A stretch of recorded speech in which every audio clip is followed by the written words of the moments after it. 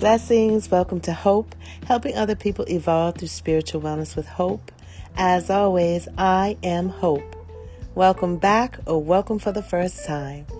We'll be taking another amazing journey through the Word of God.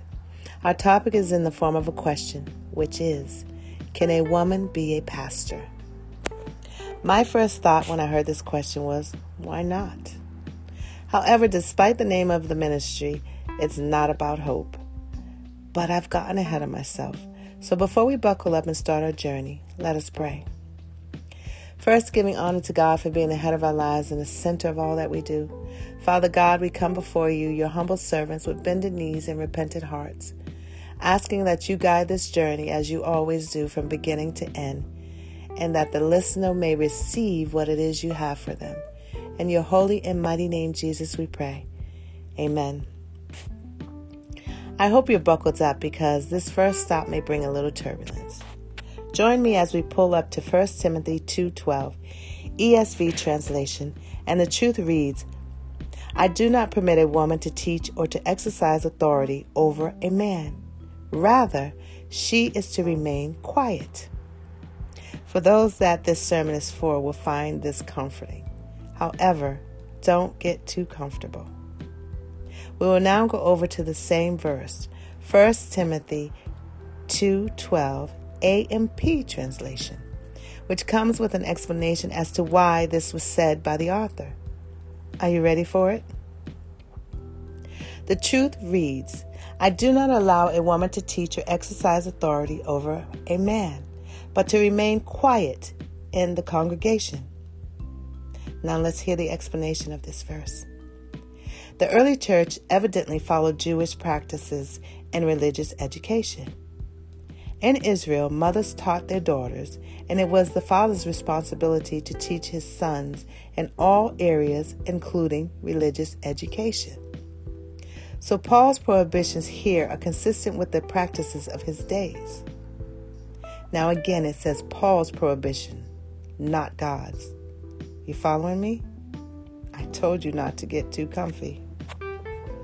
Our next stop is in Titus 2:11-15, NSV translation, which reads, For the grace of God has appeared, bringing salvation for all people, training us to renounce ungodliness and worldly passions, and to live self-controlled, upright, and godly lives in this present age, waiting for our blessed hope, the appearing of the glory of our great God and Savior, Jesus Christ, who gave himself for us to redeem us from all lawlessness and to purify for himself a people for his own possession who are zealous for good works.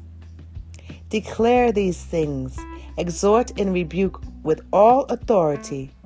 Let no one disregard you. So for those that say women can't preach or teach the word of God, this truth says different. And whose truth should we believe? Our next truth stop takes us into Acts 18:26, AMP translation, and it puts Paul in his place, so to speak. The truth reads, and he began to speak boldly and fiercely in the synagogue. But when Priscilla and Aquila heard him, they took him aside and explained more accurately to him the way of God and the full story of the life of Jesus Christ. Praise God, Paul was humble enough to accept godly correction from a woman.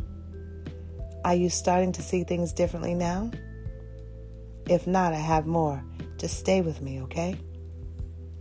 Our next stop is in Acts 2:17, ESV translation. The truth reads, And in the last days it shall be, God declares, that I will pour out my spirit on all flesh, and your sons and your daughters shall prophesy, and your young men shall see visions, and your old men shall dream dreams. Unlike the stop where we begin, this truth is, thus says the Lord. Did you catch it? Yes? Amen? Our next two truth stops shows a pattern of how God sees and desires us, and that we are all called to spread the word and for the service of advancing the kingdom. Are you ready for it? The first stop is in Romans 16:1, NIV translation, which reads, I commend to you our sister Phoebe, a deacon of the church in Cenchrea. This translation is an explanation of this verse. Do you want to hear it? I hope so, because here it is.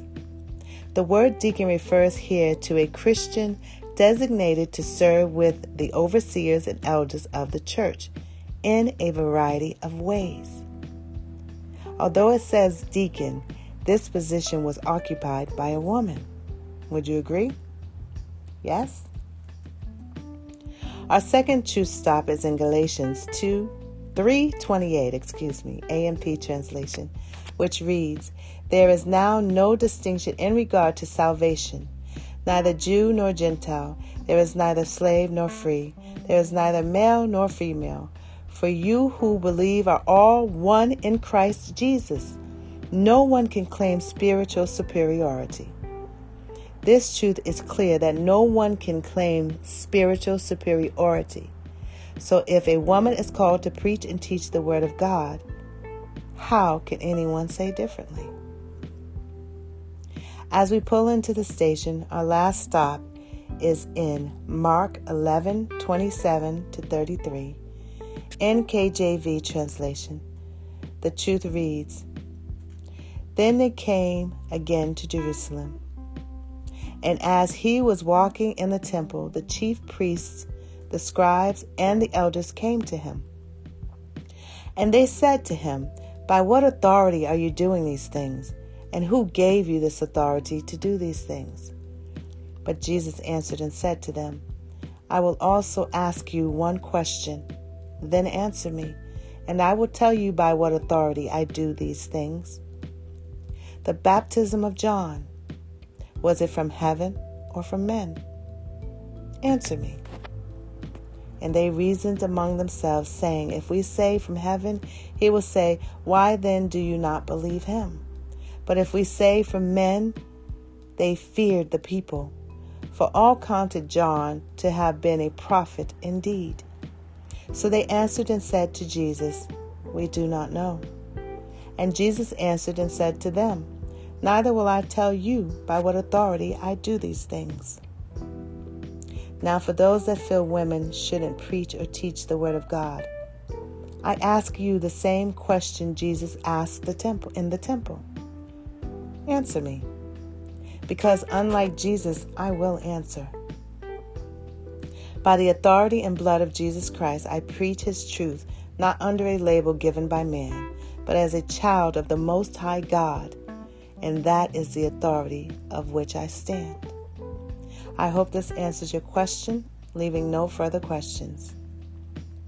Thank you for taking this journey here on Hope, helping other people evolve through spiritual wellness with hope. As always, I am Hope. I love you. I believe in you. Keep feeding your spirit and have a miraculous day.